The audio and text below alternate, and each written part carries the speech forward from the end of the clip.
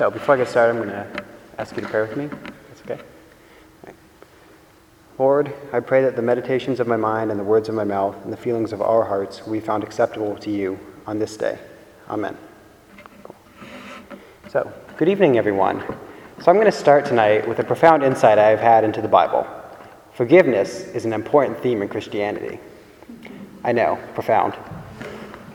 In all seriousness, forgiveness is a theme stressed throughout the Old and the New Testaments, by the prophets, by the apostles, and by Christ himself.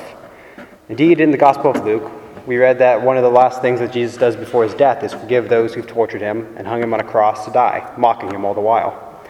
We also read in the song, for example, that the vilest offender who truly believes that moment from Jesus a pardon receives.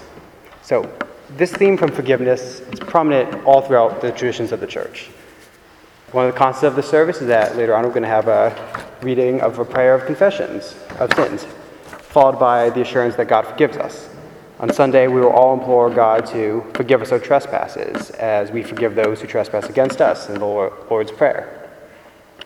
Now, I've spoken in the past about the difficulty of accepting the forgiveness freely offered by Christ, and I will certainly return to this topic in the future.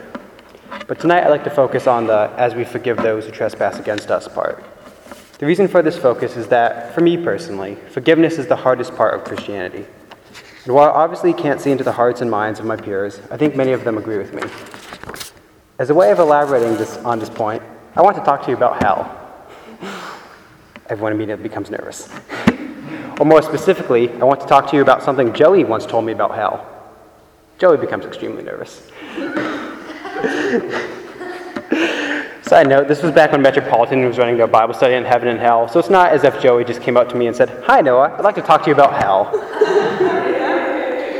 What he did say, and I'm probably misquoting him here, is, we know that there is a hell, but we don't know if there is anybody there. The implication being that the infinite power of God is so great that he can get people to change their ways, even after death, and that his power to redeem even the worst of humanity knows no bounds. This is a very interesting proposition. However, what is of greater interest to me in this moment is my reaction to it. On the one hand, I found it an inspiring testament to the power and mercy of our God. On the other hand, there are some people who I think probably belong in hell.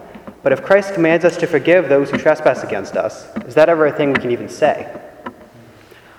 I don't think I'm really qualified to answer that question. Well, I've had bad experiences with people in my life, mostly involving bullies in middle school and high school. I can't say that anybody I've encountered in my life has really been the worst of humanity. The question I posed a few seconds ago is one that only can truly be answered by those who have suffered at the hands of the worst of humanity. One group who are perhaps qualified to discuss it all, the members of Emmanuel AME Church, who famously suffered at the hands of a racist shooter, who I think everyone can agree truly represented the worst of humanity. One of the most powerful things I've ever read was the statements by several of the family members of the slain during one of the preliminary hearings of the trial.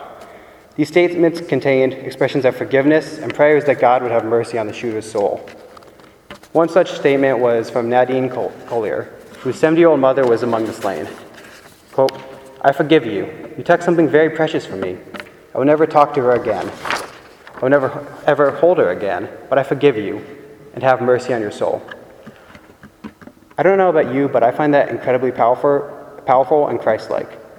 However, it is also not something I can easily imagine myself doing. Forgiveness is hard. Because of this, Christianity is hard. But Christ walks with us on the journey to forgiveness and ultimately redemption. Amen. Now it's the deadline.